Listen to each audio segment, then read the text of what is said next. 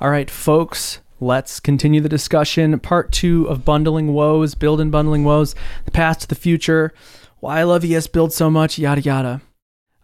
So I think I want to first touch on that warning when using ESBuild. So I was talking with Mr. Adam Wathen about some of this bundle stuff and my bundle woes and whining to him and whatever. And he's like, but what about when you use Tailwind? Like, how do you npm run watch and then like change a JavaScript file and your whole JavaScript updates, but then change a CSS file and your whole Tailwind build updates? And then I was like, you're right. Like, that's something where, if you use Laravel Mix, you can just import that little you can run post CSS in that pipeline.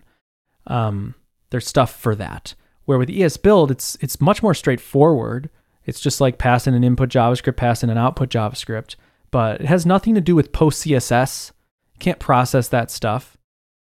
So I'm kind of out of luck on that. And in reality, because I've described ESBuild as such a simple atomic tool, I would lean into that. And I personally would find another simple atomic tool to watch files, to find a file watcher. I just read Sebastian Dedena's, and he listens to this podcast. So, hey, Sebastian.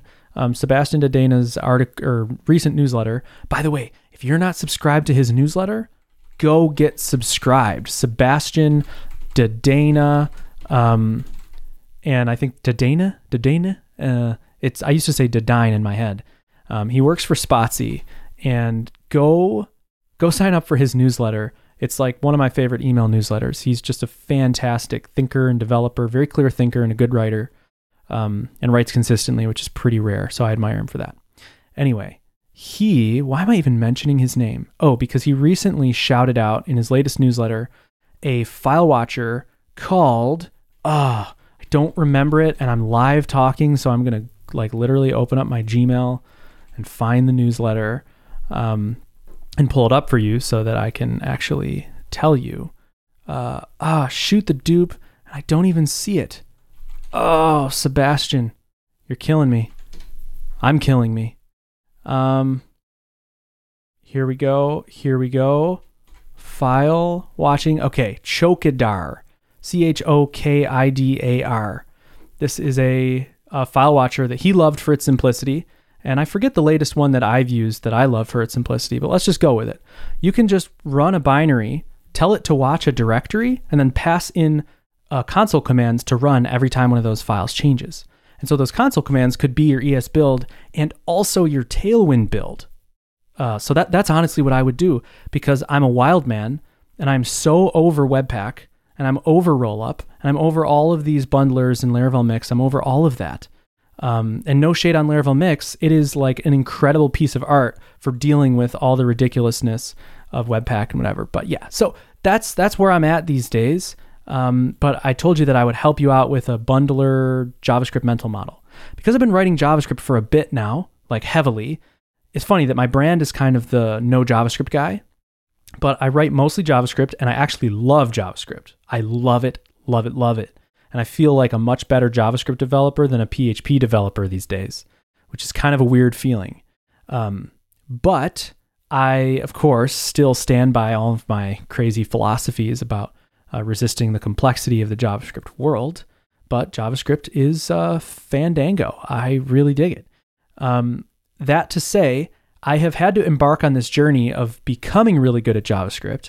And some of the most confusing things along the way for me is JavaScript modules. It's like there's a tool called Microbundle that is another really good build tool. It's kind of like before ESBuild, it was what I thought would be like the beacon of hope for bundling for me. But here's the thing. It just uses Rollup under the hood. It's really just a bunch of Rollup configs for you. But it's got that nice simplicity of like Microbundle, pass it an input file, pass it an output file, and it'll do all the work. But the output files it puts out, it's not just one JavaScript file like ESBuild. It's like 5 files. And they're like, so if you put in source foo.js, you get out foo.js, foo.modern.js, foo.module.js, foo.umd.js, and foo.cjs.js. It's like, what in the world are all of these things? What am I supposed to do with these? I don't even know what all these acronyms are. So here is my TLDR on the difference between those things, really like what you need to know. So here's the mental model. here's my mental model. I haven't like researched all this a ton. This is just what I've adopted over the years. Like, the barnacles I've collected as just a ship passing by. So on the left-hand side, you have caveman JavaScript. This is JavaScript that runs in IE1. I don't know if that's even true. A script tag with inline JavaScript, a script tag with a source attribute that links to a JavaScript file. All the scope is global. It's just JavaScript. That's what it is. That's on the left-hand side of the spectrum. On the right-hand side is new fandangled browser JavaScript that is modules. So anything where you see import and export, that's ESM, ES modules. So now to import one of those fancy files, you use script type module, then the source attribute. Then you can import a file that actually imports something else. And that is like the wave of the future. Most modern browsers work with JavaScript modules, and that's where everything's going. Because the ways of before, where you're just including a bunch of JavaScript by hand, is clunky, and there's a lot of things, whatever, yada, yada. Okay, so those are the two poles in this mental model. On the left pole, there's caveman JavaScript. On the right pole, there's lightweight, futuristic, import-export JavaScript. And then in the middle, you have other syntaxes, you have TypeScript, you have all this stuff that you have to run through a bundle, like a build step, to then output either caveman JavaScript or futuristic JavaScript. And in general, the outputs of these things are generally caveman JavaScript so that like any browser can run stuff. So the output of most bundlers is just caveman JavaScript. But yeah, so the word to know, the word of the day is ESM or ES modules, because those are those fancy little modules. It's the wave of the future. So when I'm authoring JS, no matter where I'm doing it, I'm using import and export. That's what I'm doing because that's the wave of the future. And I'm usually bundling it down to caveman JavaScript so that any browser can read it. And if you look at the output of those bundles, you won't find the words import and export because old browsers don't even know what those words are. They turn it into just caveman JavaScript that you would have written by hand. They connect all the dots for you. They take a bunch of different files that you import and export. They combine it into one file. They like paste them in line kind of thing. So that's that. And then occasionally, so with the new Alpine, I'm going to offer caveman JavaScript version, but I'm also going to offer an ESM version. So if you're importing Alpine, you're literally importing a file that imports other files. It's not a caveman JavaScript file. So this way, you could literally import Alpine straight up as type module in a script tag and get off the ground with it in your browser. And there's lots of cool advantages to this. It allows for tree shaking, for bundle it. Like ESBuild will intelligently find stuff you're not using and not include it in the bundle because it knows if your code isn't using certain parts of your code, and it'll just lob those off and make your bundle smaller, which is totally cool.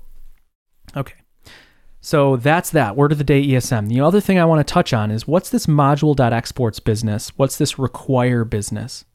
Anytime you see these, you are in Node.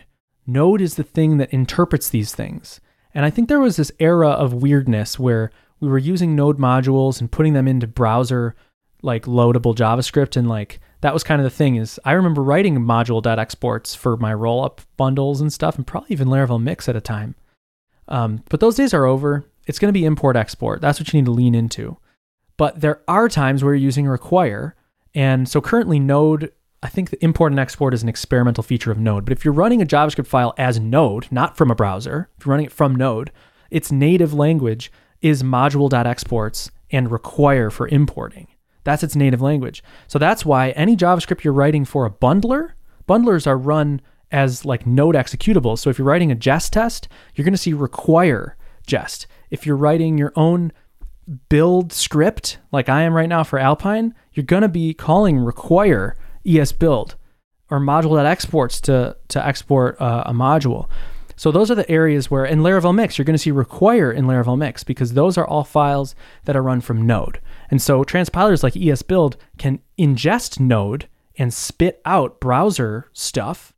But in general, maybe just put that in a little box in your brain that's okay, all that stuff is kind of old feeling.